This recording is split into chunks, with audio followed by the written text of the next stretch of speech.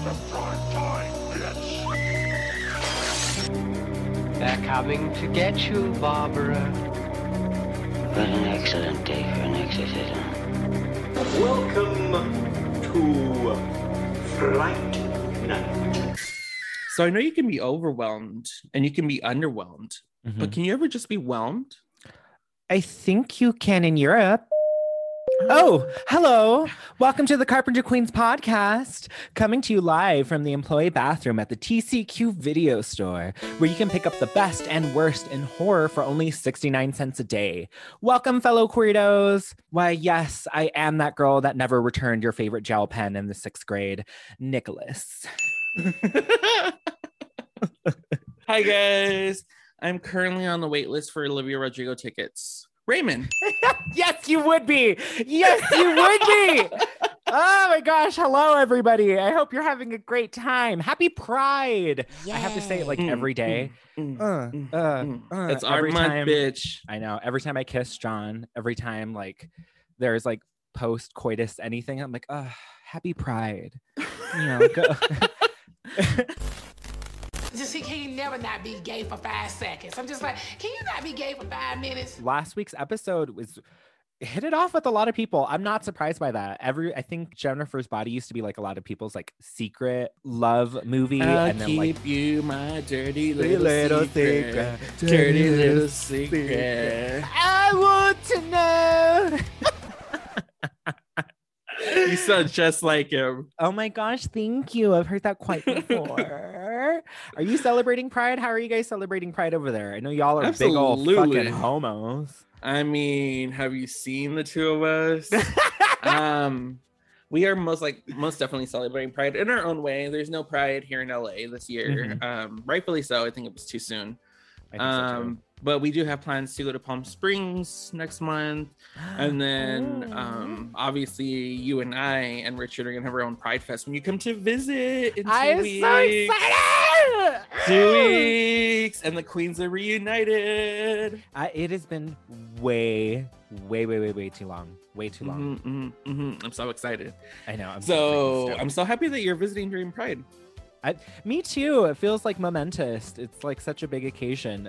John the other day totally clocked me because we were watching Romeo and Michelle's high school reunion, which, by the way, feels so odd because this year is my reunion. So it's come full circle for me because I used to watch that when I was like 8th grade, freshman year. And to me, I was like, oh my God, I'm never going to, like, my brain wasn't cognizant that you're going to get there. And now that I'm here, I'm like, oh God, I am. And you can Michelle. relate so hard. Yes! You relate so hard. So hard. Same. It's so hard. Did you go to your reunion? No. Well, we didn't. As far as I know, we didn't have one because I found out because I was not looking forward to it, but I was curious because I really wanted to have my Romeo and Michelle moment. Unfortunately, I didn't get to have it. But when it came time for it, I was curious as to how it worked, and apparently, it's up to like some committee that somebody has supposed to have been running from your class that you graduated to organize it. And I was like, bitch, I know nobody from my class cares enough to stick around and organize this shit. So as far as I know, we didn't have one. It sucks because as you know, I went to school in Germany. I finished out over there due to a military base. And so it's kind of weird. There was a Facebook group going around of like, if we want to do this, where could we all meet? And that's what makes it really fucking hard, especially since now my school no longer exists. It got tore down with the rest of the base. Oh shit. Yeah, it doesn't exist, which really sucks because I have a frequent fear that I've had multiple nightmares that I wake up one day and someone's like, your high school diploma doesn't count. You're going to have to go to school all over again. Like, it is the worst. I have so many irrational fears, and that one is like the one that consistently pops up. Isn't it stupid? Yeah, you've never told me. I mean, don't get me wrong. I'm not judging. We all have irrational fears, but I've never heard that before. That's kind of hilarious. That's pretty hilarious. But talking about Romeo and Michelle, we were watching it the other day, and John's like, when you meet up with Jackie, I know for a fact you guys are going to do the... Woo! Watch out, Tucson. Here we come. Absolutely. That's going to happen. Are you fucking stoked to talk about this homo-ass movie? Oh my God. So really quickly, I hadn't seen this movie in a very long time, like years. So when I had to rewatch it for this episode, it was like rewatching it all over again, like watching it. Watching it for the first time. So yes, it brought back a lot of memories of me feeling things in that movie theater. Let me get the extra large popcorn bucket. Oh my God, I gotta hide my little boing. Before we begin, we are gonna go with our Slice News update. Hello. What? I love that the slice gets more aggressive with every episode. The slice. Fuck off. Let me introduce the way I want to. It's my podcast. First up to bat is The Conjuring 3, The Devil Made Me Do It. It literally drops today. We normally record on Fridays. So by the time this episode drops, everyone hopefully will have seen it. 'Cause I know I'm either going to watch it tonight or tomorrow night, like without a doubt. I'm so excited. I'm so fucking excited. If everyone can see you right now, you look like a little kid on Christmas. I love The Conjuring. It's like I've said before, it's the very few contemporary horror movies that genuinely scare me. Like when I go into that movie theater, I'm already anxiety ridden. Yeah, my hands are clammy. The goddamn trailers haven't even rolled yet, and I'm already paranoid. So but I love it. They're so beautifully done, and it's almost like a love letter to like classic horror. What a beautiful way to put that. I'm all on board for it, and I've been waiting years for this new installment, so I'm excited. Full years. Do you have any expectations or like wants that you want to see out of this? So many expectations. My expectations are very high when it comes to the series, knock on wood. But luckily for myself, like I fully trust James Wan and Lee Wan-el. Like they always deliver. They almost never let me down. You know, this one's not directed by James Wan. Right. Yeah, but they're producers still, and for the most part, like creative directors, writers, I want to say. Yeah, they still have their hand on a lot of it. So I know they won't let me down for sure. And what I've seen from the trailer, bitch, like look at the material. Honestly, this iteration is going to be directed by Michael Chavez, and it looks like their past stuff has been The Curse of La Llorona, which makes me a little hesitant. But he also did direct Billie Eilish's "Bury a Friend" music video, and that music video is flippin' slick. It is a very good music video, and I've seen a lot of directors go from music videos to horror movies very well. Yeah, but had you watched the Billie Eilish documentary, you would have seen that was the one and only project he did with her because she hated working with him. Oh shit, I did not know that. Like literally on the documentary, she goes, "I'm directing my own music videos from now on," and she literally did. She's directed every music video from there on out. Well, I retract my apologies. It could also be creative differences. Also, it didn't look like they were working too well together. So it's not to say that he's not a creative person or isn't a great director. They probably just didn't work well together. And as an artist, they both want to do their own things. And Billie Eilish is very a creative person. I feel like she kind of has her hand. Obviously, she has her hands on everything she does. So it was only natural that she wanted to direct her own music videos. I mean, it makes complete sense. So it'll be interesting to see his vision of The Conjuring 3, because my expectations is that I just need to see Zaddy Patrick doing his fucking thing. I need to see his ass in tight pants. We're doing this movie in the 70s. So I need to see tight pants and the best looking collars on Vera. And I'm happy. After that. Late 70s going into the 80s, I believe, this round, and I'm so excited. It's gonna be so good.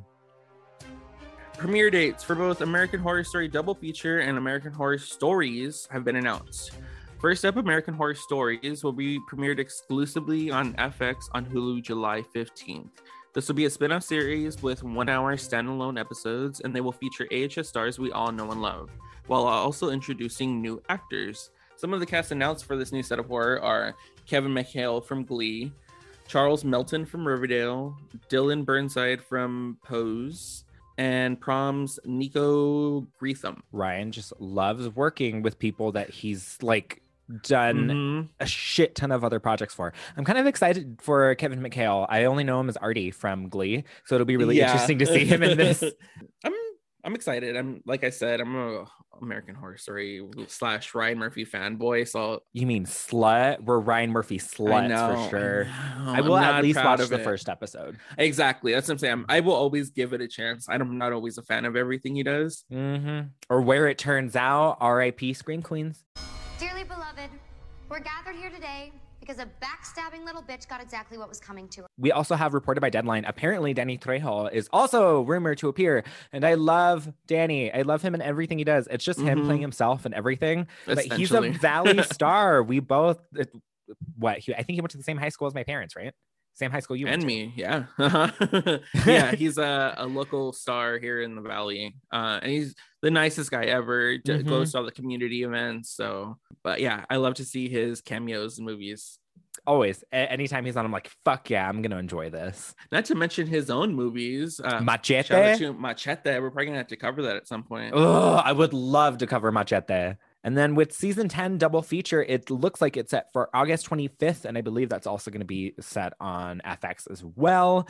And we've already stated how we feel about double feature. I'm ecstatic just that we're getting another American Horror Story because I missed it last year. Like for me, it's like the start of like the Halloween season. I know. But it's hopefully it'll come back with a bang. I hope so. If anything, I'm just happy that we got something. Exactly. So, listeners, this week we are taking a cool dip into the waters of the homoerotic, warlock, wire-fighting world of The Covenant from 2006, directed by Rennie Harlan and written by J.S. Cordone. For the cliffs. You're going over. That's a 1,000-foot drop.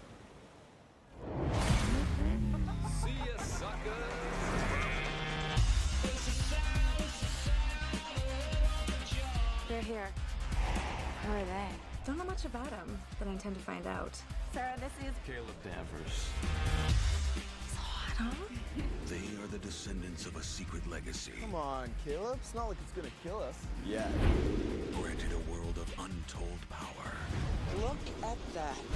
But their darkest secret What's that? Caleb's family history. If it were me, I'd be careful. was never meant to be shared. What is this covenant? Tell me the truth. Imagine having the ability to do anything you want, but the more you use the power, the more it weakens you. Now, a member of the fifth family has returned Have you met Chase? Hey, man. Hey. He just transferred in. to seek revenge. You can't beat me. See what you got. And destroy their covenant. Something's wrong. I can feel it. I'm scared. Don't be. I'm here to protect you. Somebody there? Hello? It really is homoerotic. It's so fucking gay. Before we talk about this movie, this horned up homoerotic fest of a movie is only available for streaming on Stars. And I find it so funny that Stars would have it because I always associate like a lot of homoerotic stuff with Stars. So of course they're going to have this shit. But besides that, you're going to have to rent or buy this one. And I am unabashedly unashamed that I own this movie. Like I have this one on DVD. Us too. No, we own it on Blu-ray. Oh, do you really? Yeah, it's on Blu-ray. Oh man, go fuck yourself. I feel like now I need to go upgrade my copy. Yeah, you should see those bulges in Blu-ray. Ooh, full HD, please. Oh, but moving on to 420, what you smoking? What did you pair with this week's screening? So many edibles this time around, because edibles get me, you know that feeling. It's behind your eyes and all of a sudden you're super focused on whatever you're watching. And I'm not paying. Okay. You know what? I'm just going to lay it on the table. I'm not here for a story. I'm not here for acting. I'm here to watch hot guys swim and do magic stuff. That is all I'm here for. So I need to be hyper focused and like stoned out of my gourd in order to do so. I had gummies. Pull out your wand, Daddy Warlock. That me, Zaddy, please. Excuse me, you said I had edible gummies. Yum. It's so funny that you had edibles because I had edibles too. We finally got around to picking it from our local pickup, Sweet D, and she made the most amazing chocolate cake for their 1-year anniversary. It was chocolate cake infused with THC infused coconut oil, I believe, and coconut milk, and then she layered in fresh strawberries and buttercream frosting. It was so easy to eat. I was literally watching the movie and like eating it, and I didn't mean to eat the whole thing, and I had. So those are the most dangerous edibles, honestly. But moving on to our, I've been so stoked to talk about this movie. You have no idea. Do you remember when this movie came out? Where were you when you watched this movie? This was 2006. If I'm not mistaken, I went to go see this. Who did I go see this with? I don't know. But if I'm not mistaken, I went to go see it in the plaza of my old store in that movie theater there. Do you remember? Mm-hmm. And I went to go see the movie there. And I just remember being in awe of these hot, witchy men that were on the screen. And then it was like so homoerotic. And they were in Speedos and they were wet. And then they were like pushing on each other and fighting, and there was all this testosterone pumping. Should I leave? Like I yeah, give me a minute. All I remember are these animalistic feelings. Listen, I was only like 18 at the time, okay? And there was a lot of things going on. For real though. So it's time. It's story time now. This came out in 2006. This was my first PG-13 movie. This was the first movie I got to go see like by myself without my parents. And of course, this is the fucking movie I pick. But what makes the journey so fantastic and riddled, and I'm going to bleep this person's name because I feel so bad. It was a date with my then girlfriend because I was still in the closet. So we went on our like one of our first dates to go watch this movie. And I remember so distinctly her wanting to make out and me just like detracting. But because of this fucking movie, when I came out, I was like, oh, I definitely like boys. Yeah. I like boys. I want that. And I still feel so bad because we still dated, I think maybe for like a month after. And then I came out as like, dragged us on for another month. I still liked her. I still had feelings for her, but like then I realized it was like, oh, but you boys. didn't want to bump uglies. You're awful. No, I didn't. And I apologize to this poor girl because I was still trying to figure out my shit. But because of this movie and all these bulges popping up, and I wish it could have been in 3D. Like, I realized that, oh, I'm a queer and that's fine. Wait, you were how old when this came out? 13. I was 13. This was my first PG-13 movie. I'm old. I beg your pardon. Released September 8th, 2006. This film now sits at its 15th anniversary this year, which makes me feel disgusting. With a runtime of 1 hour and 37 minutes, we only have one tagline. Only the power of hell can help them. It's not even a good tagline. It doesn't even make sense to the movie. Like, what does that have to do? It does. It has nothing to do with the movie. Yeah, they mention hell, but it's not like they conjure up some power, demon power. Hell. Yeah, I have a lot to say about the quote unquote magic in this movie and just the direction of this movie. You mean the airbending? Yeah, John clocked that too. I was like, wait, they're gonna firebend real soon. For our movie, was directed by Rennie Harlin, director of Nightmare on Elm Street 4: The Dream Master, which was the highest grossing Nightmare film at the time until it was dethroned by Freddy vs. Jason in 2003. But he's also known for Deep Blue Sea, classic. We both adore Deep Blue Sea. Cliffhanger with Sylvester Stallone, Die Hard 2, and the most interesting on his lineup for me is Cutthroat Island from 1995. At one point, the film was dubbed by Guinness World Records for being the biggest box office bomb in history. It lost, once it's adjusted for inflation, $147 million. It was so bad and pummeled so fast, it closed the production company of Carlo Co. Pictures. Jesus. Rennie has quite the filmography. He's very interesting. When I was looking at it, it was either like hit like Cliffhanger and hit like Die Hard 2 or trash and everybody hates it. It's very highs and lows. It's so Peaks and valleys. Peaks and valleys, darling. And did you watch the behind the scenes on this movie? No, this my copy doesn't have anything. When I went to special features, it said commentary and a preview. Oh, that sucks. There's like one 18-minute short like featurette film about the behind the scenes on this. And I'm going to bring it up as we go along because the shit that came out of his mouth, like at one point he's like, yes, we're doing the camera to show the audience that this is how you walk down a hallway. This is how you wake up scared from a nightmare. And we're holding their hands and really taking them on this adventure. I'm like, who blew smoke up your ass? So far. He blew smoke up his own ass, it sounds like. Honestly. Written by J.S. Cordone. He wrote a few other early 2000 slashers, The Stepfather in 2009, and the horrible Prom Night remake in 2008. I have to say The Stepfather is also very homoerotic because I happen to like this remake, the 2009 one, because that's the one with Penn Badgley. And then that also Hot Daddy, I don't know what his name From is. Nip Tuck.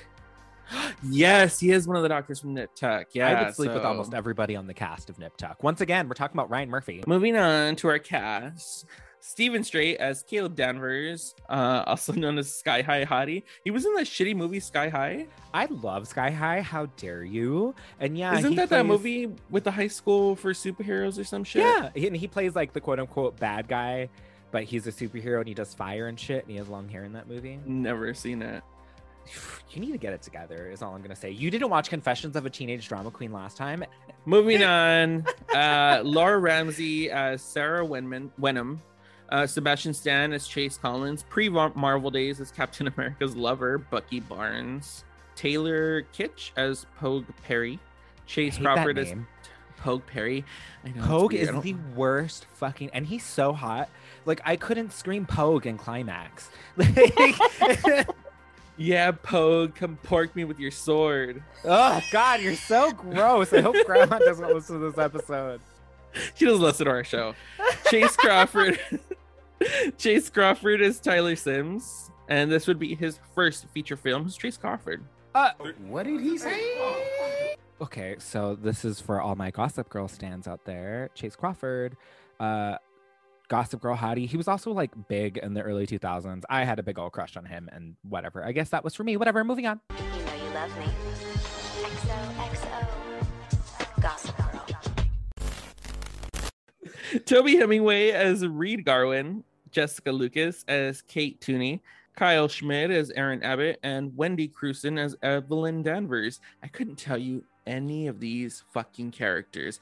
I couldn't tell you shit. Do you know how many times I had to keep going back when writing like the film notes for this shit? Because I couldn't decipher anyone from anything. I couldn't either. So I'm warning you and the audience right now, as per usual, I don't know anybody's fucking character names. Honestly, it's gonna be hottie number 1, hottie number 2, hottie number 3.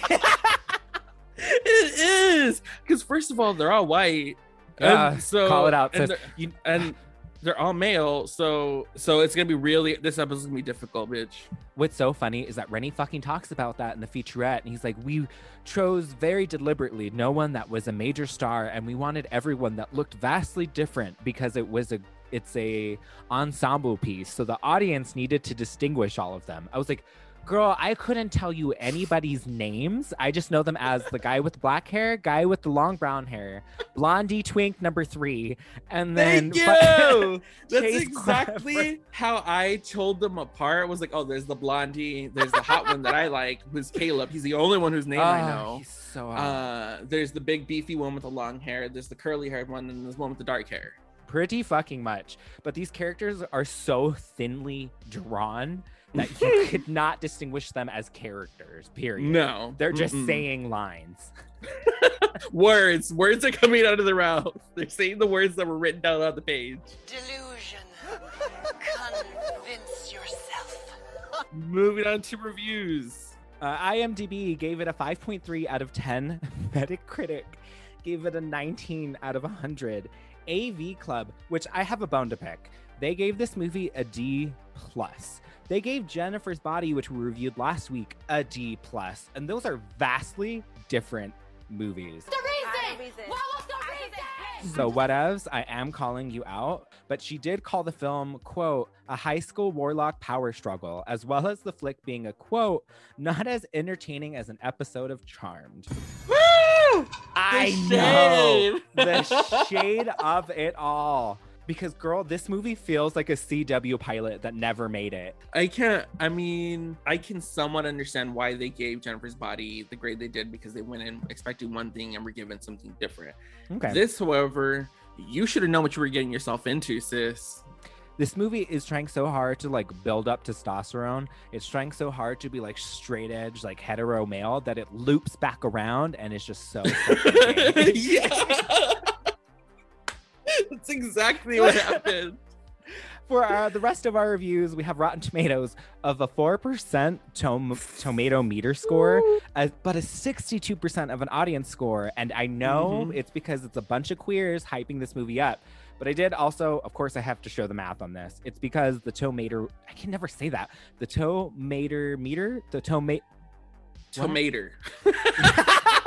I just call it tomato. The tomato score was done out of 75, while the audience score was done of 250,000 plus reviews. So of course it's going to be outweighed and it's not going to look correct, but it's just, it's baffling to me. Well, hello. We both went and saw this theater probably. And we own day. it. So I can't fucking say anything. Of course we affected the audience score. Moving on to box office. So a gross income in the US and Canada banked in at 23 million, and with a worldwide gross of 37 million. The budget was an estimated 20,000. So technically this was kind of a no, hit. 20 million, isn't that? 20 million. Yeah, sorry.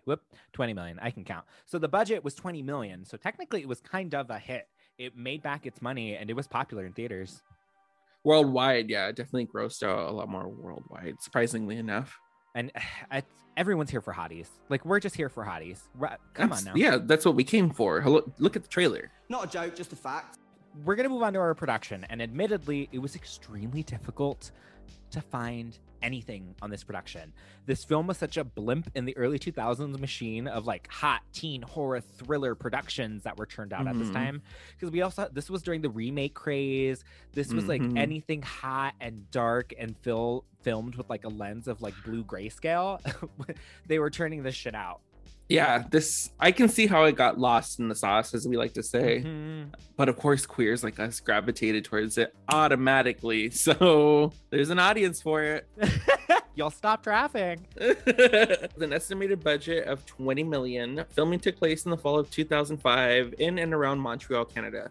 Outdoor shots of Spencer Academy were made at Bishop's University in Sherbrooke, Quebec. The opening scene was meant to take place in the late summer of New England, but instead took place at the end of October. Hundreds of extras, cast, and crew had to endure intense cold during the shoot, and bitch, it looked it. No, ma'am, it looks miserable. But I didn't know that it was supposed to take place. I couldn't tell you anything that's happening in this movie because the timeline is not explained. I didn't know that this was supposed to take place like before the school started in late summer until someone explained it to me in the extra features. Oh yeah, I had no idea what was going on.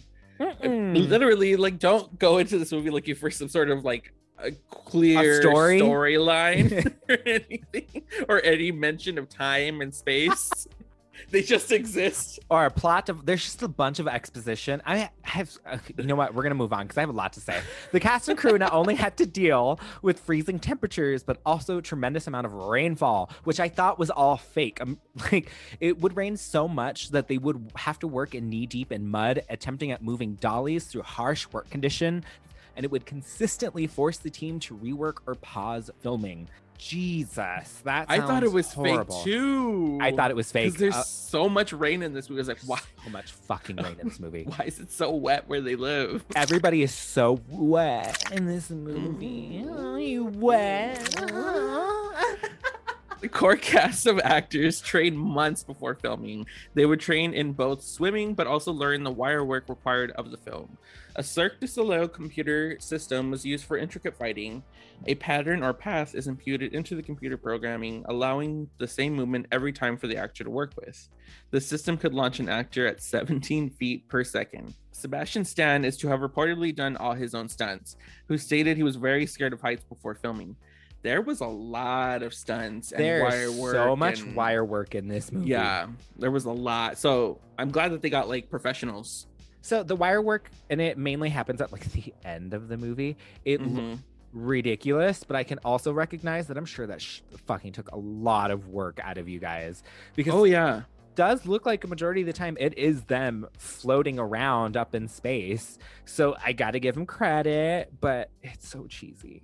It's so cheesy. I was watching too, and I was like, oh, so that's how we're gonna depict powers and witchcraft. That's a choice. I know.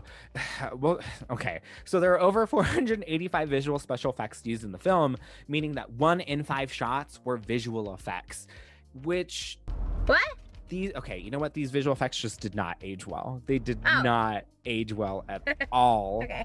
Like most films from this time, the special effects did not age well whatsoever. Well, because this was like at the height of like everyone having access to like computer special effects, so everyone was trying to use it, and it's just. Hey, I'm at least thankful that they did like all that stunt and wire work in camera rather than doing that on a green screen. Yeah, because that would really have turned me off on the whole film, and I don't even think the like homoeroticness of it would have even helped save it. You are not lying. So are you ready to talk about all of this fucking bullshit? This sexy wet bullshit? Hell yeah. Let's see all the bulges. Yeah. Let's see all the bulges after our commercial. Oh yeah. Welcome back to I Was a Teenage Queer. We are going to be talking about the movie. Are you ready? I'm ready. We open with a text. Yay reading. So. No one really knows how the power came to be.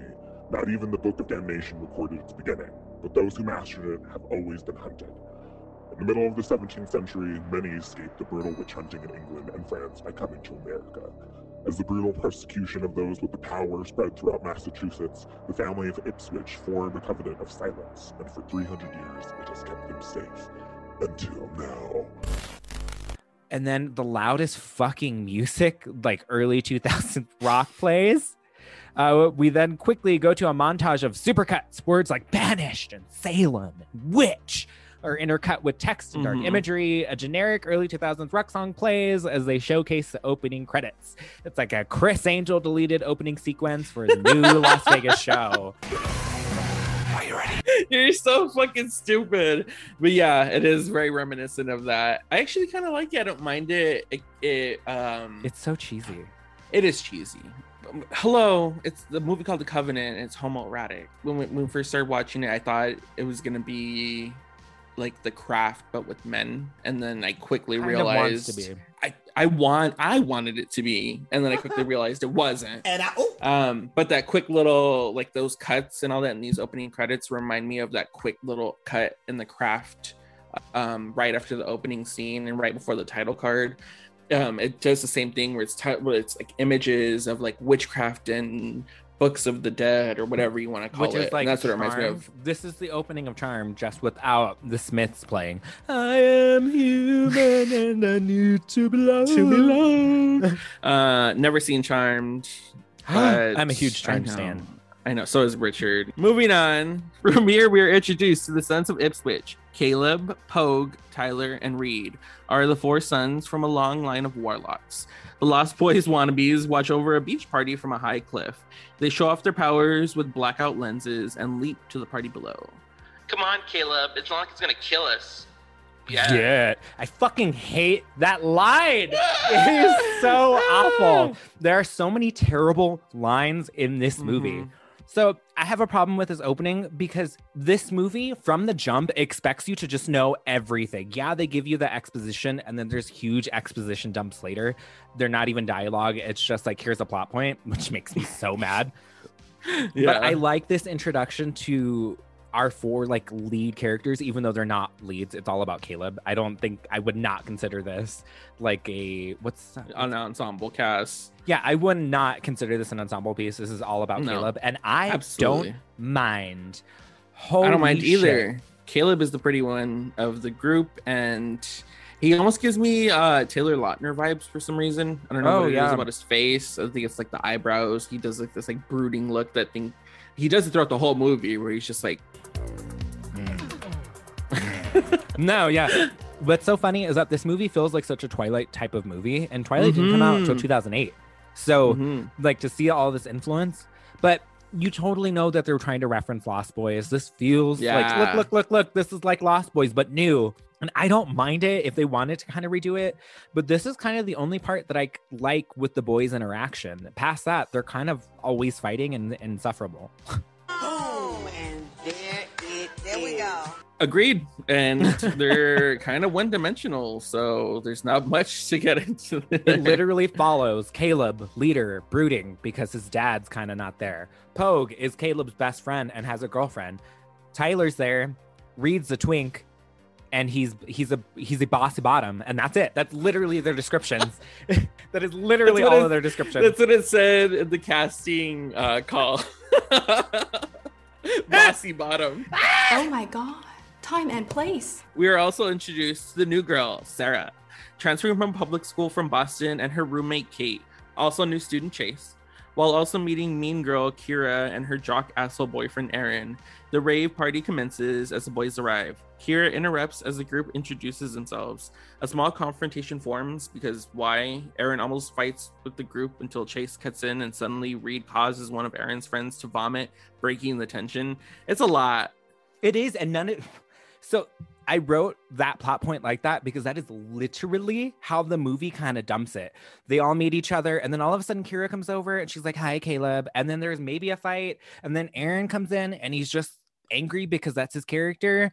And then all of a sudden Chase comes in and you're like, who's this guy? And then all of a sudden Reed's eyes go black, and then this guy literally vomits all over someone, and then that breaks it. I hate this script because it's literally, it's like someone took pieces of other fantasy, cool, hip, new things and just took pieces and chunks and shoved it in this movie and put hot guys in it. And then that's it. I think you hit the nail on the head there. Like, it really, there's no substance to this movie whatsoever. This is clearly just a, like, it's a cash grab. It's a cash grab with hot guys thrown in it. That's it. Don't look for any substance here, Yox. You ain't gonna find it. Well, here's the tea. What I wish it would do is lean more into like, this is a hot guy fantasy movie, because it's trying so hard because it thinks that it's being new and cool and hip that it just gets lost and it's stupid. Oh, but you want to really fight. As the police arrive to break up the party, the four main group characters make chase with the police into the forest. They use their powers to evade the police and drive over a cliff, and once they reappear, they lose the police, making a getaway. I actually don't mind this action sequence, and I wish we had more of this, because this is probably my own favorite like action part, because everything else just kind of dull. Yeah, like this is like their first like showing of their supernatural powers, I guess. I do, however, have a big bone to pick with the line, "Harry Potter can kiss my ass," as they drive off the cliff. I literally wrote it down in my notes. I thought it was so fucking cheesy. I was like, really terribly fucking cheesy. This movie wants to be like Warlock Fast and the Furious with like one-liners and shit. Warlock Fast and the Furious. But after they escape, Caleb arrives home to his drunk mother, who that's literally her only character arc, is that she's her drunk, aggressive mom, who does an exposition dump for our story. She explains, the group are descendants of a colonial witch family with magical capabilities. So great, white people with money and power. What else is new? Oh, wow. Their power manifests on their 13th birthday and grows stronger until they ascend at 18. Ascending increases their power significantly, but also ties to their life force. The more they use their magic, the more addictive, which leads to premature aging and death. Caleb's dad succumbed to his power, leaving his mama drunk and depressed. That's literally all this scene is for. And I don't like this movie just because it does the... They throw words around a lot that they think are super cool and that we're supposed to know. Like the ascending, the power, darkling. Like, what? Oh my god, the darkling, yeah. Also, his mom is totally like passing on generational trauma, telling him that he's just like his father and comparing him and like everything he says to what his father said. And it's so fucked. Like, all she's just sitting here and saying, like, oh, you're just like your father. That's something your father would have said. That's what he said. But I was like, really? Like, this is what you're going to tell your 18-year-old son who's about to quote unquote ascend? Which is just like, we get it. You're symbolizing adulthood. It's just, it's just trying so hard to hit you over the head with it that it's just nobody can sell this dialogue because there's no dialogue to sell, because it feels like it's punched by numbers, like a Mad Lib of like superpower, ascend. It's like, it's just we have to hit these quotas. Yes, of like, we need this to be a fantasy film, so we have to hit these like key points, and that's all this movie feels like, is like we're trying to hit key points. So that, to me, that's why like there's no tension. To me, this movie, like, nothing happens because there's no stakes. There's no stakes at hand. Soon after, a student is found dead in his car near campus. He's possessed. His soul got sucked out. It's never explained. He's just like gray and has white eyes, and that's it. Yeah, they don't explain anything. Say anything about it, which I guess we don't need an explanation because they never say anything about it. Whatever, he's dead. Go off. He's literally also the only person who dies in this movie. Spoiler alert, he's the only one who dies. Later that night, Sarah, after being explained by Kate that there used to be 5 families of Ipswich and then they just like leave it, later that night, she takes a shower in the like community bathroom showers, but she also has a bathroom in her room. So it doesn't make sense. Anyway, while she's taking a shower, a light goes out and a strange presence follows her until she runs into Reed, who checks the bathroom and leaves. The sequence is so boring and it lasts like 15 minutes. It was all for the TNA, because I literally put in my notes, I did not sign up for seeing high school girls in see-through teddies, because it was just a scene for these young little high school girls who are walking around their underwear and their little whatevers. I'm like, oh, like they're meeting a quota. Yeah, and then on top of that, this girl's got she's got tramp stamp and she's got tattoo on her arm. And I was like, these are supposed to be high school girls? I think the fuck not, you trick ass bitch. They should have just set this in a college, because it would make more sense in a college. It doesn't make sense that they have to be high schoolers. And it looks like a fucking college already. You know they filmed this at a college. It doesn't make sense to me. And also, like I said, there's no tension that builds to this, because when she just comes out of nowhere. Because it comes out of nowhere, and anytime we're supposed to get like a quote-unquote jump scare, there's no cues. Nothing builds to it. It's just she's looking at a light bulb. She's walking down a hallway. There's some weird floaty thing behind her. She's airbending. Like, none of it gives off the sense that it's meant to be scary, even though there's dark lighting, dark music, and like dark angles, but nothing about it is scary. Yeah. And it doesn't make sense. It does nothing for the story. It doesn't propel the story in any way. Yeah. And I guess we're supposed to believe Reed as like a red herring, but that also just like doesn't go anywhere. So it's just dropped, because later that night, because apparently Caleb wakes up at the same time she gets this interaction. So Caleb wakes up at 2 a.m. because he looks at his alarm. So you're telling me that she took a shower at 2 a.m. and all of this is happening at the same time? I don't know if it was supposed to have occurred at the same time. I thought it was just like cutting to Caleb and it was now 2 a.m. See, none of it's explained, but he wakes up at 2 a.m. and our first like real sense of like homoeroticism, because he wakes up shirtless, sweaty so many times in this movie. And girl, I love to watch it. Let me lick I don't mind. I'm not mad at it. And I would love to see Steven Strait shirtless anytime he wants to, but you're not going to fool me that this is a 17-year-old. like this. Thank you. These are college kids. I wrote it in my notes. I was like, these are all men and women, clearly in their mid-20s to early 30s. And I said, come on, scary movie. Come on, CW. The next morning, Caleb is on the phone with Pogue, who is a mechanic. Maybe, sort of. Quickly, a darkling appears as a dead student in Caleb's car. He swerves into oncoming traffic and smashes into a semi-truck hauling logs of wood. His car smashes into pieces and is quickly rebuilt with magic, and he survives. It doesn't make sense. It didn't. It didn't make sense. That scene was kind of like really unbelievable, even for a like witchcraft warlock movie. I think it's the coolest use of magic in the movie, because I remember it being like the number one thing in the trailer was that sequence of him smashing into the like pre-Final Destination 2 with the log track type shit. I know. But like it's not explained, and then that Darkling's there, and that's all they state. They're like, someone sent me a Darkling. oh no. And then like, that's it. Like, what the fuck is a Darkling? Never explained what a Darkling is. The fuck is a Darkling? None of this makes sense. But once again, he's just sweaty acting. And girl, I just want to sniff it. That's it. That's all I want to do. Great, sniff for a little bit. Running errands, Caleb runs into Sarah, Kate, and Chase. They have like a interaction. It's really nothing. It just leads to Chase and Kate going to a movie together while Sarah continues running errands with Caleb. Of course, they show interest in each other, and Caleb states that his dad had passed. Sarah talks about how she got here through her scholarship, because that's also a thing. Like the mean girl earlier said, like, how did you get into the school? Like, I get it. This school is for rich people. But they arrive at a seemingly abandoned home, but it's actually Caleb's family's first colony home. So they definitely come from colonizers. Thanks, guys. He's shot at by a guy named Gorman, who's also never explained, and then he drops off medication for a mysterious figure that we're not shown until later. First of all, running errands for his mother. Come on, Norman Bates. Oh, I know. He's such a good boy. And then the Gorman, he just says this is a caretaker.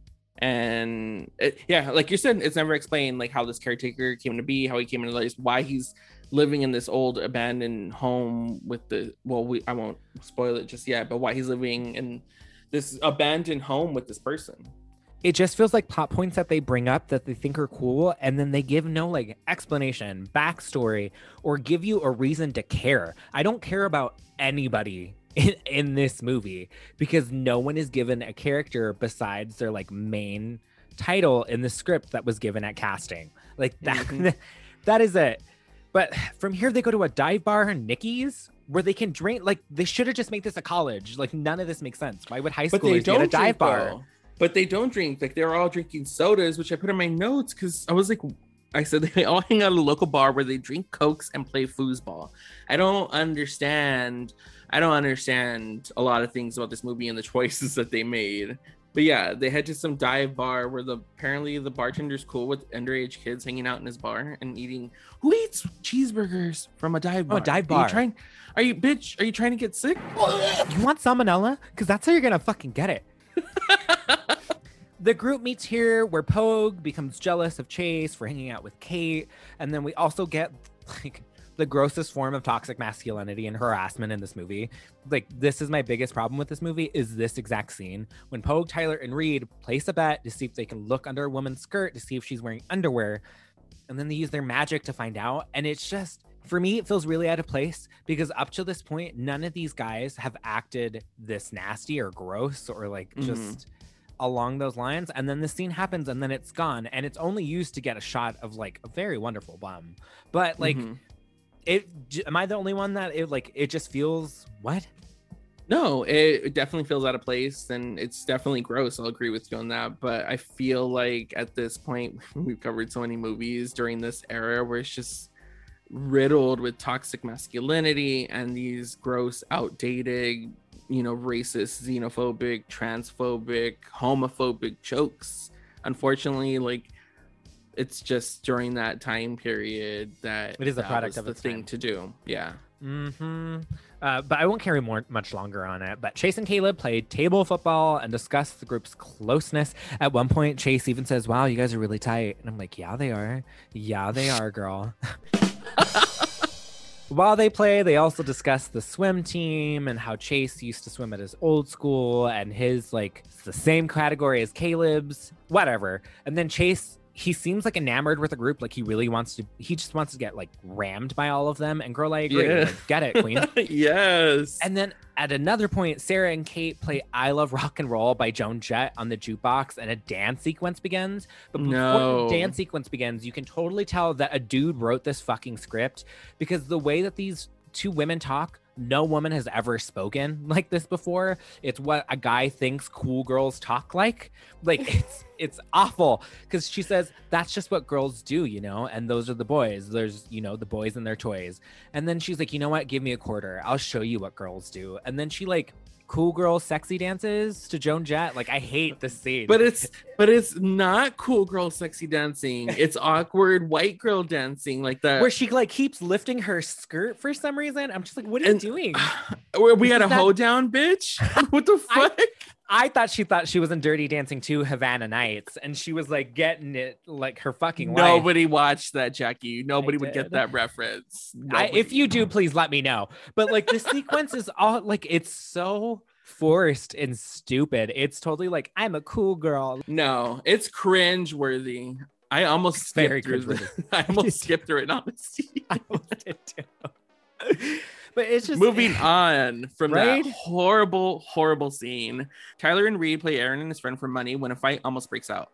Caleb confronts Reed as Reed shows excessive use of power, and Caleb believes Reed's involved in the student's death. Caleb and Reed have a Warlock fight, and Reed loses, and Reed states that he had nothing to do with it.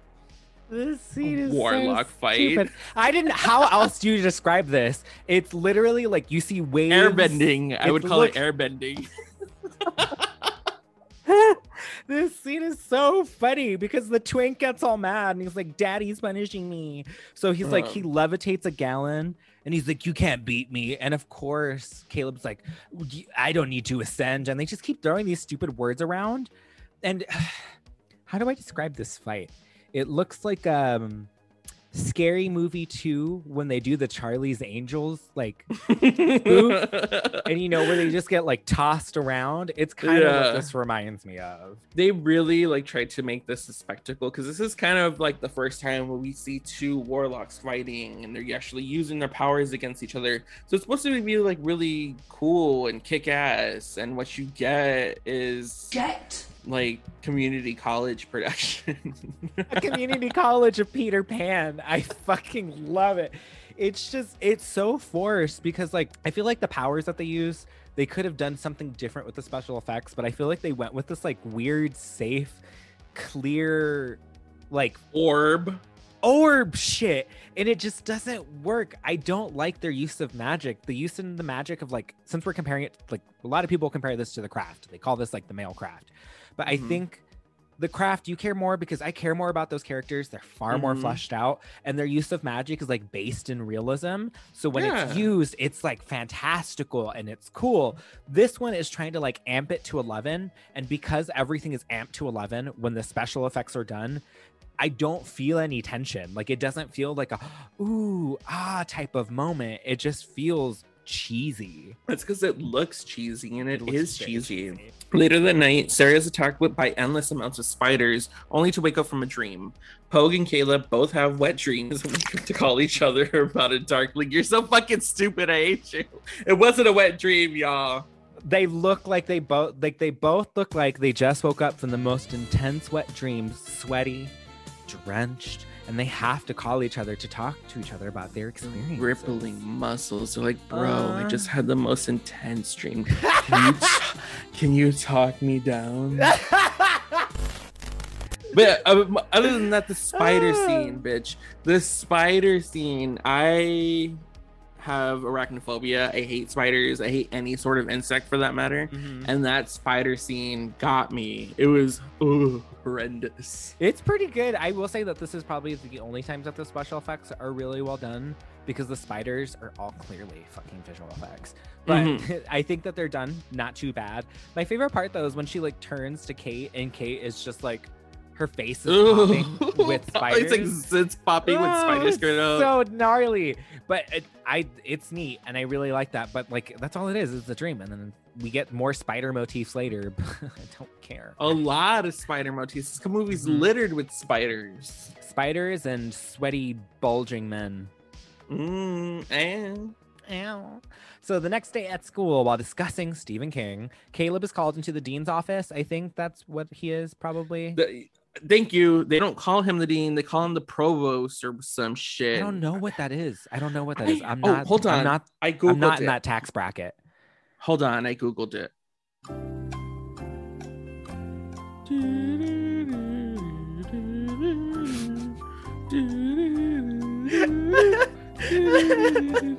So provost, according to Google, noun in North America means a senior administrative officer in certain colleges and universities. And then the second definition is the head of a chapter in a cathedral. Neither of those terms works for this movie. They're supposed to be in high school, so he can't be a senior administrative officer in a college or university. And they're not in a church, so it can't be the head of a chapter in a cathedral.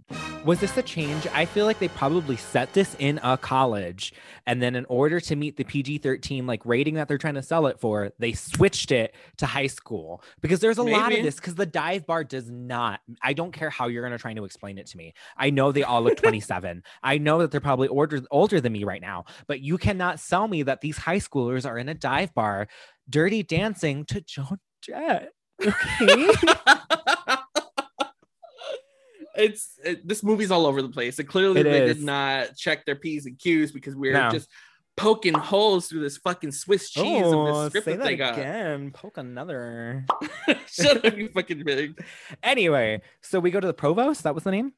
Yes, provost. So Caleb is called into the provost's office, and he's confronted about the fight that occurred at Nikki's. The provost essentially wants Caleb to befriend Chase, as Chase's family made a generous donation to the school. Ugh. White people politics. It's disgusting. And I hate the way he tells them. He was like, make sure he has a positive experience at the school, right? You understand me? And I was like, ew. When John and I were watching, I was like, he's telling Caleb to f*** him. He's telling him to f*** him. And unfortunately, he didn't.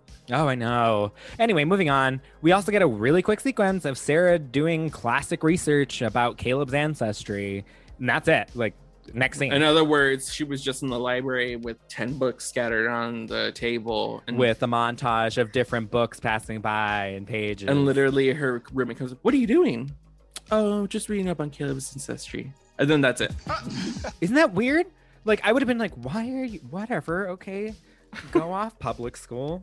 After this horrible research segment that we kind of didn't need at all, we get the scene that awakened a multiple of queers. The reason, honestly, wow, we're doing this scene. This next two sequences are the most homoerotic deliciousness of this movie. Do you taste that? That's called queer, baby. So we get our infamous swim scene. Hottie alerts. We do not care what's happening, because we go from here, because they talk about, I think they're talking about Chase or something, but we get all of our four main groups shirtless, looking delicious. Holy crap. By the way, Taylor Kitsch, what is your workout schedule? Because what are those called? Cum gutters. Your cum gutters are ridiculous. Ew! You're a pig. You're a fucking pig. But yes, like I said, I haven't seen this movie like in a really long time. But this is the part I you didn't realize. Oh, absolutely. Hello. This is why I went to go see it. I didn't realize we went from the shower scene straight into the pool scene after I wasn't ready. I hadn't recovered from the locker room scene, and then we jumped right into the pool scene, and I was like, all right, let me catch my breath really quick. Because we got a glimpse of everybody going to swim, and Jesus Christ, Stephen Strait. Do you know how many times I rewatched him coming out of that pool on YouTube? Like a ridiculous amount. Anyway, so from here we go straight into the shower scene where towel whipping, ass galore. Originally, there was far more ass. We wanted more ass, but they were getting an R rating, so they added in digital fog to cover up all of the cakes up in this scene. And you can tell. That's really totally unfortunate. tell that this is like digital fog. And it's so unfortunate. If girls have to give TNA, it's called equality. I know. And not only for the back, I want to see the front. I want to see balls and all. Oh my God. I need to see wiener.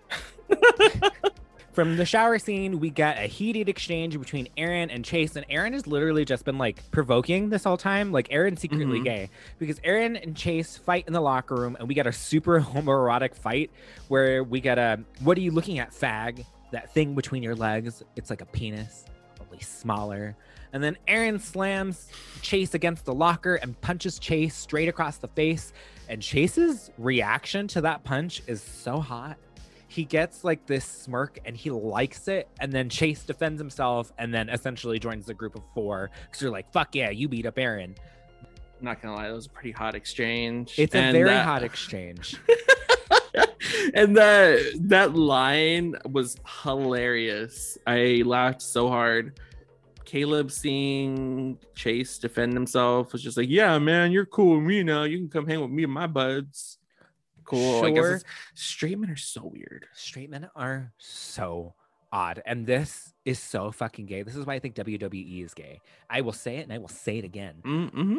Y'all just want to see people rub up against each other. That's why wrestling is the gayest sport. And I am here for it. I said what I said. And rugby. Oh, and rugby. Don't get me started on rugby players. We do not have the time for that.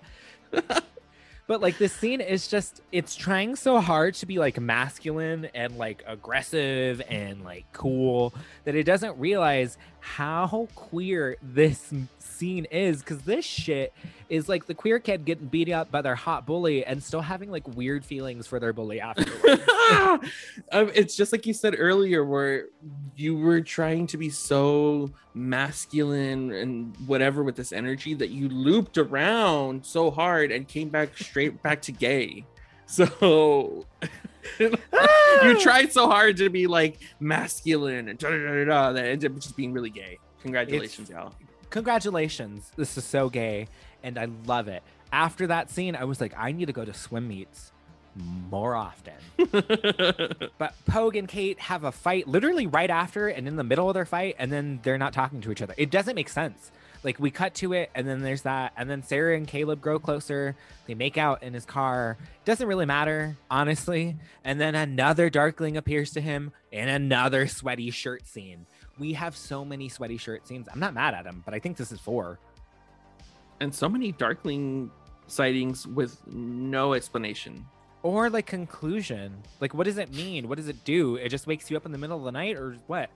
And what really bothered me is that they were saying like, oh, somebody sent me a Darkling, sent me. So somebody's sending you this Darkling. What is this supposed to do? Is this a warning? Is this what is this? It doesn't make any sense. So the next day at swim practice, swim something, Caleb and Chase compete until Chase uses his own powers to beat Caleb. Caleb, shocked, hits his head against the pole and causes himself to black out, and he's saved by Chase and awakens. So they obviously early in the movie, Chase said that he used to swim at his old school. So they decided to, be typical straight man, I guess, and have a pissing contest, and they want to swim against each other. And while they're swimming against each other, Caleb gets a glimpse of Chase's eyes, and they do that blackout lens thing because he's obviously using his powers to win. He gets a little boost, and when Caleb sees that, he's gagged, he forgets to stop and smacks his little head on the pavement. Like, oh my god, he's homo like me. And then he like hits his fucking head. Fine, sure, that's your reveal. I don't mind it. It's there. Yeah, it's there. Because then they go straight to class, and Chase is called into the provost's office and is confronted about evidence found with the dead student's belongings. Chase's student ID was found amongst the body, but because he's white and he's rich and he contributed money to the school, he's fine. Yeah, it's literally it. Nothing to worry about here. We're not going to mention it. We're not going to mention it. It's just between the two of us. Oh, but going really quickly back to that reveal that Chase is a warlock. It reminds me of Scooby-Doo, the first movie, when what's-her-face gets smacked when in the Mary head. Jane reveals herself. Yeah. I don't know why it reminded me of that. It's so good. That's a far better movie than this shit. Hell yeah. Pogue and Caleb break into the school to search for more information on Chase. There, they find out that his parents also died on his 18th birthday. At that same time, Sarah is informed that Kate was sent to the infirmary and then off to the ER to what appears to be an endless amount of spider bites. And essentially, she's going like anaphylactic shock. Yeah, anaphylactic shock. Ugh, that sounds like the worst. That sounds like I will have to give it that. That does give me like an that invokes like an immediate like reaction out of me. I'm like, oh no, please God. We get a floaty scene again. They break into the school. Like, there's no tension. Do you feel tension when all of this happens and these reveals are happening? No, not at all. Like, even when they're in the office and they're going through the files and the security guard comes up and almost finds them and they're like up floating in the air and the papers almost fall. And like Harry Potter 2 when fucking Hermione stops all those Cornish pixies.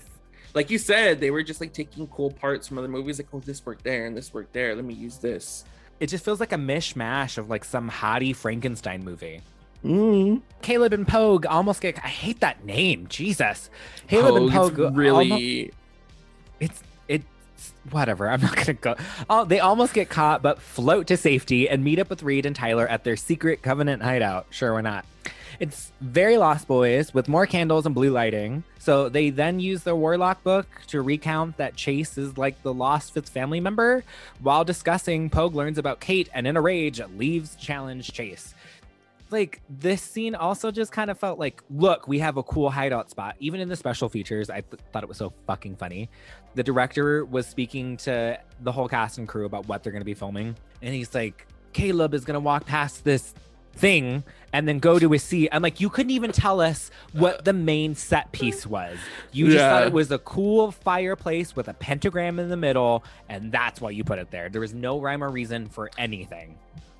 Well, I mean, look at his background. I mean, yeah, he did do some pretty good hits, but he also came from a music video background. So a lot of it is just visual. So it is what it is, I guess. And at least I will give for this scene that at least they fleshed out that, okay, Chase is the lost member of this clan that we thought died.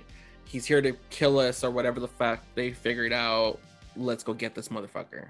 Exposition. Sure. While riding his motorcycle, he attempts running over Chase, who easily flips him over with his magic, and Pogue is quickly hospitalized. Yeah, he kind of fucks him up pretty quickly and easily. But we get the worst line from Sebastian Stan. I feel so bad for him that he had to deliver this line. Because at one point, Pogue like does a standoff, and he's like, "You hurt Kate," and Chase does his, I guess, an evil monologue of, "Come to save little Miss Muffet, have we? Well, you're too late. A spider came and sat beside her and frightened Miss Muffet away." Like, what? Oh, actual shit. I don't know. I bet they thought they were so clever. They thought they were the most cleverest little bitch in this place. Oh, you want to talk about reading? Let's talk about reading. They really thought they were doing something with this line. They really thought they were doing something with this line. Because the special effect that happens is cool. I actually really dig it when he flips him over. I don't think it's bad. The special effects have aged, yes. But I like the action of it. But this is just, y'all are reaching so hard. It does not. It is, whatever. We're moving on. Sarah arrives home and lets Caleb into her dorm room. Suddenly, a different Caleb appears at the door, and Chase reveals to have concealed himself as Caleb and quickly subdues Sarah and uses her as bait. Chase and Caleb have a quick little floaty battle. Chase reveals that he was unaware of his magical origin, having been adopted. After locating his biological father, who, by the time he found him, was old, and learned the price of ascension, by then it was too late, and Chase was too addicted to the power. His biological father willed over his power to him, and now Chase wants to force the others to transfer their powers to him, starting with Caleb. Because why? Who knows? Caleb. I just gave them a couple names. Yay, yes. I love it. Caleb fight. Sorry, I'm really proud of myself for that one. Chase threatens Caleb's family and friends, and he doesn't just succumb to his needs. We also get a super hot sexual confrontation and more homoeroticism as Chase kisses Caleb goodbye. Where do I begin? So we get that fake out of Chase being Caleb. I thought that was neat. I wanted more magic stuff like that. But every time we get magic stuff like that, it's done for a second and then it's gone. And then we go back to airbending. Yeah, and then we go back to airbending. and then Chase puts like a spider in her ear. In her ear, and that's what like does the spell. I thought that was really cool. That was really effective. And then we get another floaty battle where they just like push each other all over the room, and nobody lives in this fucking college because nobody hears any of this. No, I would have came knocking the door as soon as I heard somebody slam my door. Some people are sleeping. Hello. I need to sleep in here. I'm watching Mr. Belvedere. It's just a lot. And then we get more exposition because that's all this is because there's no threat because in order for Chase to get his powers, Caleb has to will it over. So he can't kill Caleb. So like there's no risk involved. It's just a chance for us There's no to danger. It's just a chance for us to see Caleb rub up against each other and rub the chub-ups against each other. And I'm not mad at a Caleb chub. Also, I clocked so hard. So after their whole little battle or whatever, and Caleb goes back to what's her name? Sarah. When he goes back to Sarah, he walks by her mirror, which she's not supposed to have because they have a communal bathroom in their building, but whatever. He walks by her bathroom and her bathroom is all set up nicely still. Remember, he got smashed into the mirror during that fight scene when he passed by again. Rebuilds, doesn't it? But they didn't show that. They didn't show any of that. No, I don't give a fuck. I'm over here trying to defend this movie. I don't give a fuck. It's because immediately Sarah, the spell is gone. And Caleb is just meant to be like, okay, so it looks like I'm going after Chase. Like, there's no tension. I just make out. I'd rather see you make out. I mean, who wouldn't? I know. But Caleb then explains to Sarah what's been happening, and then he shows her his father. The mysterious figure from before, who now is a weathered, old, wrinkled shell of a man, is revealed to be only 44 years old. So we get all of that, and then Sarah suggests that the others will their powers over, but Caleb states that it would be the same as death and refuses for that to happen. This revealed, I don't care. Like, it's not a reveal. It is not a reveal. No, I mean, no, it's not a reveal because I kind of gathered that information already, like him going there. Like, why else would he be going there? Who else could be there? It's going to be his father, of course. They also don't like leave anything on it because literally they're like, this is my father. And we get glimpses of his like dad on close up. We get Sarah who doesn't say anything. And then we cut to them somewhere else. So like, it doesn't matter. It doesn't matter. It doesn't matter. So, on the night of Caleb's 18th birthday, he leaves. Reed and Tyler take Sarah to the dance and protect her. However, Chase so easily, captures her and takes her to the old barn for the final showdown. It's so stupid. It's so stupid because she goes over to Caleb's house, she puts on this dress, and he's like, yeah, take her to the dance. That's where she'll be most safe. Chase isn't going to try anything in public. And then they're literally like calling Caleb while they're at the dance. And he's like, oh, how's Sarah? And they turn around and she's gone. That's so upsetting. Like I said, there's no tension. There's nothing. You're just like, whatever. I hate this because we mentioned it in Jennifer's Body where those characters are characters and the female characters are there. These female characters are literally just accessories to a story. And that's it. They have no basis. They have no flesh to them. They have nothing. They are literally there to be used as exposition and then used as bait, and then that's it. And we're just here to watch warlocks throw airbending stuff at each other. So, like, I don't care when we get to the final showdown because we do get. It's my only favorite line in the whole movie because it's so bad. How dare you say that's your favorite line? It is cringeworthy. It's so cringeworthy because we get, of course, a monologue from Sebastian Stan just essentially being like, look, I have her. And he gives Caleb the, how about I make you my weotch? Come on. That is the best, cheesiest line we could have had in this whole movie. I feel so bad for these actors having delivery of these lines. First the Little Miss Muffet tangent, and now weotch. He's the queer in this movie. He's mad because he can't join the team, and he's the only out queer, and he's like, everyone join me, and they don't want her, so he's like, kill him. I'm not mad at that. Love an angry queen. Caleb arrives and Chase reveals a floaty spellbound Sarah as bait and states her life or Caleb's. They have a floaty battle throwing air balloons at each other until Caleb finally ascends and still refuses to give his power. The two continue to duel and Caleb is outmatched.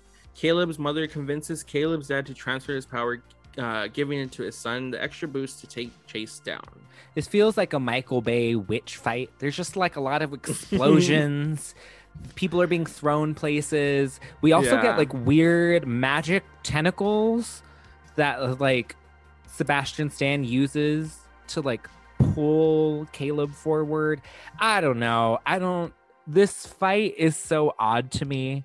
It just feels like they said, you know what would be cool if it was raining, if we were flying, if they were in suits like they're in a Panic at the Disco music video, and if they threw air balloons at each other. And that's how this final scene was written. That is exactly how this final scene was written. Period, sis. Yeah, that was the storyboard for it. Not only that, where were his friends? Where was the rest of the coven? Why did nobody come to help him? We didn't get I know that Porg Porg was in the hospital. He's in the hospital, but the other two, they could have teleported. What's going on? There's no this movie's supposed to be like an ensemble piece. That's something they kept stretching, and I didn't get any of that. I didn't give a fuck about any of these other witches characters or anybody else except for Caleb because he was fucking hot. This movie was about Caleb, Chase, and sometimes Sarah. Sarah was there to just lead the story along. It sounds like a three-way with two gay guys who really just wanted to get it on, but they weren't out of the closet, so they had to bring Sarah along. We deciphered this movie. That is what this movie is about.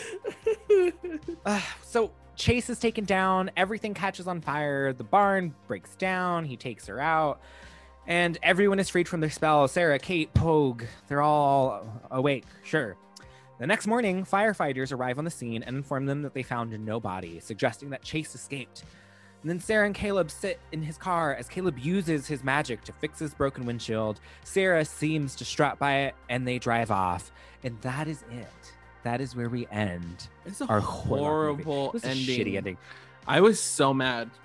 Yes! It also ends on the shittiest lines because she asks him, so where do you think he is? And he just literally goes, I don't know. And then we end the movie. It feels like they were like, yeah, let's just shoot this ending and we'll write something better and then we'll reshoot it. And then they never got around to it. Enough time for it? Yeah, so they're like, oh, well, I guess we're stuck with this ending. We spent all the money on the oil we used to grease up these fuckers.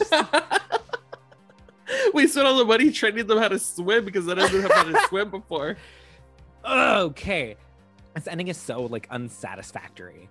I'm not happy with this ending. I would have rather them ended this movie on another swim meet. I would have so much rather that. I would, if they would have just ended with the rest of the coven just walking in Speedos into the sunset, I would have been fine with that. Like a craft shot of going slow-mo. I would have loved it because we also got a slow-mo hallway walk from Jennifer's Body last week, and I forgot to mention it because every good Mean Girls movie has a fucking slow motion down the hallway walk, and they should have done this in the Speedos. I would have watched way more. So meaty. Well, we should be happy we got this because this was honestly a little difficult to watch at times. So your final verdict on this super homo Warlock greasy rock of a movie. I don't know how to describe this. A rock of a movie. I don't know what to fuck off. It was you trying to say something straight.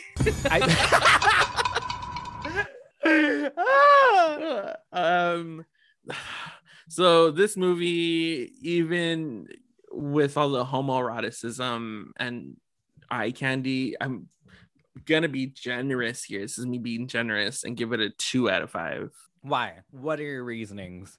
The Caleb and Chase 1 point each. I said I felt. Now, if you want to sit there, that's it. Oh my god! And my second question for you is: this is known as a queer horror movie. Do you feel like it belongs in that hallway of queer horror? I categorize it in queer horror only because they made this movie for homosexuals. You didn't make this movie for straight people. You didn't make this movie for the general audience. You didn't make this movie for women. You made this movie for queer men. The fuck does that mean? Whether you think you did or not, essentially.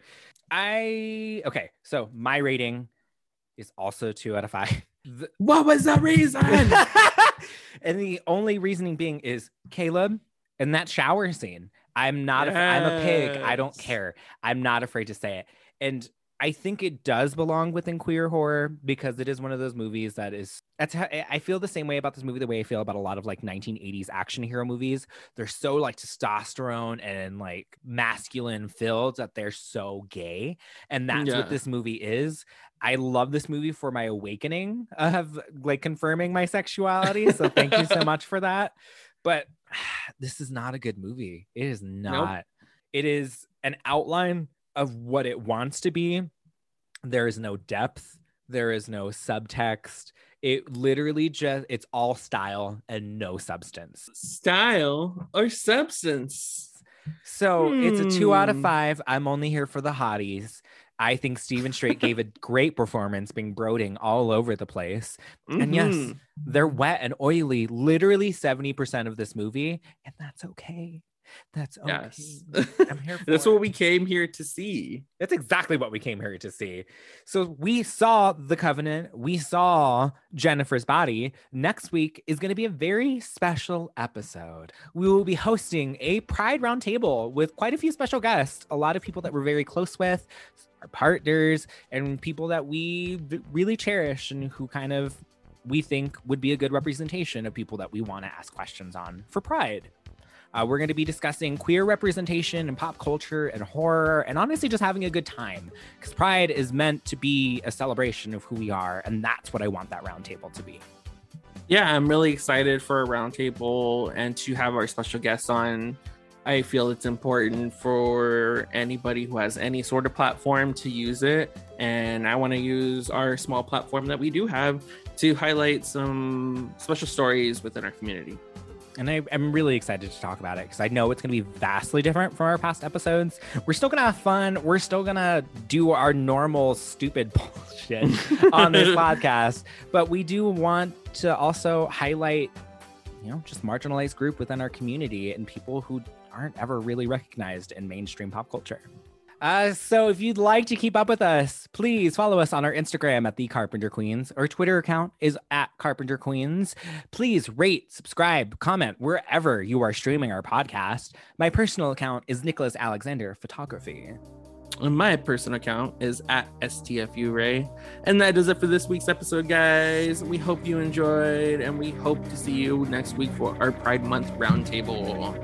Happy Pride, queerdos! Happy Pride Month, y'all! Catch you on the flip side. Bye, bye, bye, bye, bye, bye, bye, bye.